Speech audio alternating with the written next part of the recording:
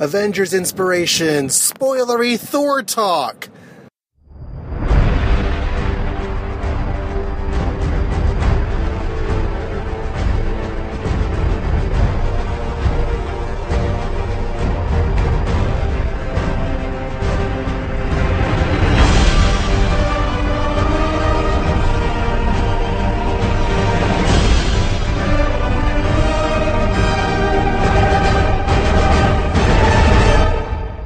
Lily and I just got out of the movie, and we are here to tell you all of our thoughts on the movie. Maybe for 2 minutes, maybe for 20. We don't know yet. So, Lily, what'd you think? I thought it was really good. It has more story than the first one. A lot more story. Yeah. I'm kind of like absorbing things as we're heading down the road here.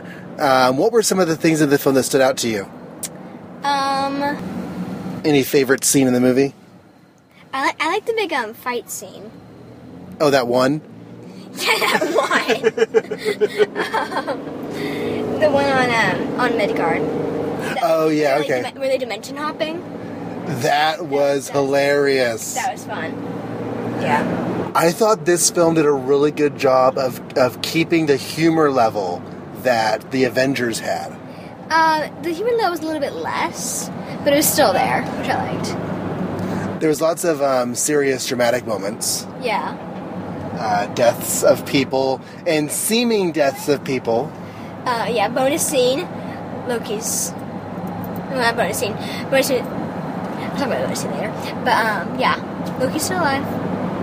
Yeah, the things that I enjoyed about the film were that the plot was so much more thick than it was in the first film. Yeah. Lily and I just rewatched Thor and the Avengers over the course of the weekend leading up to this.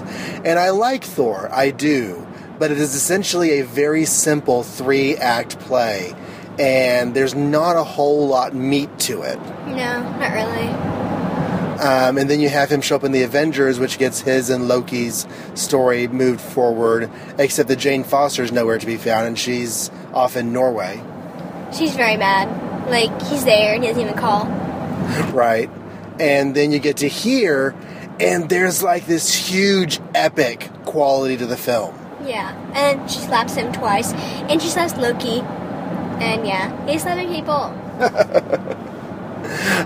When the film was opening and they were showing the narration, I kind of got a brief Green Lantern vibe, because one of the things about Green Lantern that gets a lot of flack is just how much narration there is to that film and how much has to be explained.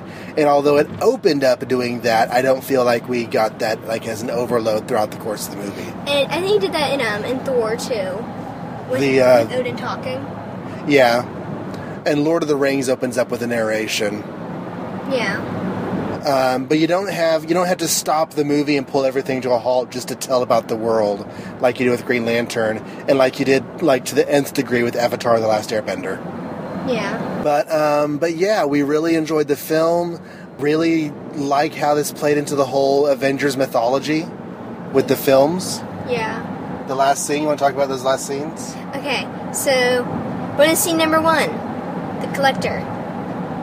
The Collector scares me. He really does. He was weird. And that entire scene seemed like it could be something that was in Doctor Who. It did feel very Doctor Who-y. Doctor Who-y. Yeah. I think it'd be a word now. Yeah, Collector was strange. I think that's the scene. The director of this film, he did not do one of the bonus scenes and sort of disowned it. Yeah, it's probably this one. Because this is the one that feels most unlike the rest of the film. Yeah, it's very weird. But I had heard that there was a Guardians of the Galaxy tease going into this film, and I'm guessing that was it, because that feels very surreal, silly sci-fi, as opposed to the, like, epic, gritty sci-fi that we had. Yeah, and I think, I was going to think about this as we've been driving. I think the Infinity Gauntlet and the Infinity Stones might play into Guardians of the Galaxy a little. Could be. We could actually have the pursuit of another Infinity Stone or two be the part of that film. Yeah, because it is like this. It's going to be Marvel space movie. So The cosmic stuff. Now, did I understand him right? Did he say that the Infinity Gauntlet... I'm sorry, that the Tesseract and the Ether were both Infinity Stones? I don't know. Because he said, we already have the Tesseract in Asgard. It's not good to keep two Infinity Stones so close together. And so he's handing over the Ether to the Collector. I don't know. Yeah. Well, and the reason I bring it up is because in the comics, the Infinity Stones are just little oval-shaped gems. Yeah. There's nothing really that remarkable to their appearance.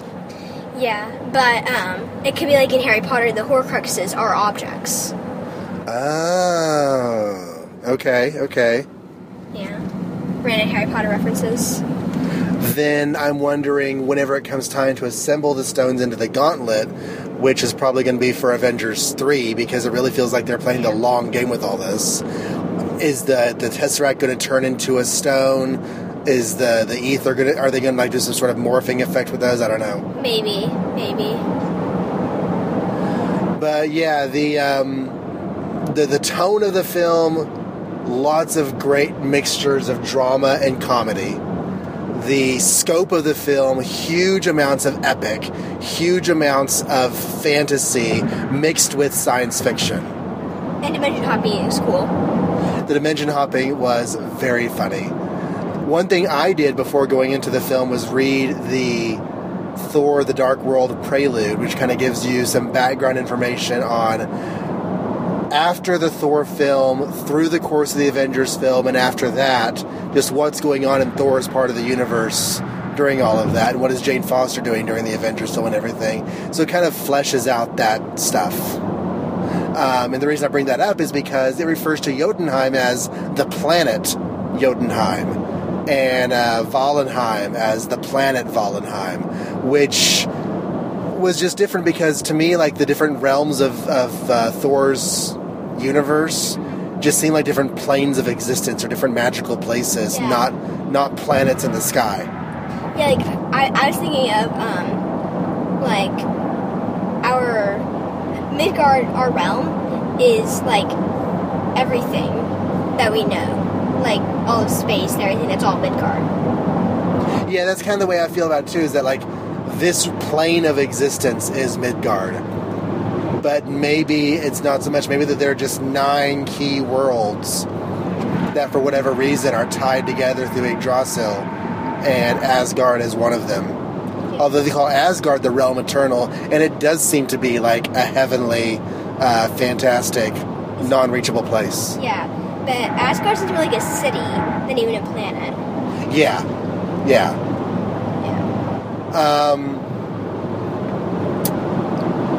So this has like this epic fantasy feel with science fiction and space, mixed into it, which is a really good feel for Thor, I think.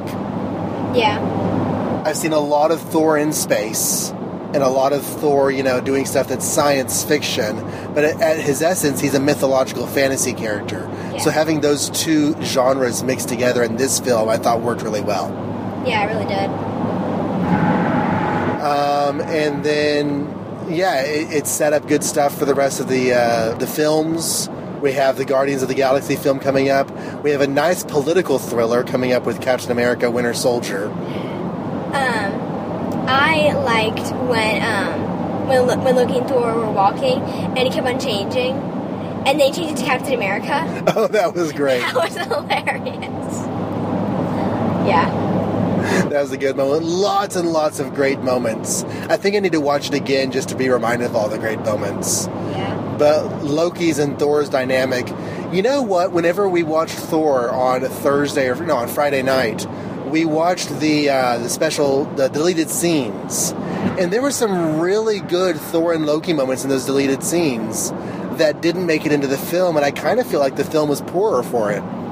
Yeah, because there's this one scene of Thor and Loki before Thor was out to become king, and it was really sweet between them, and yeah.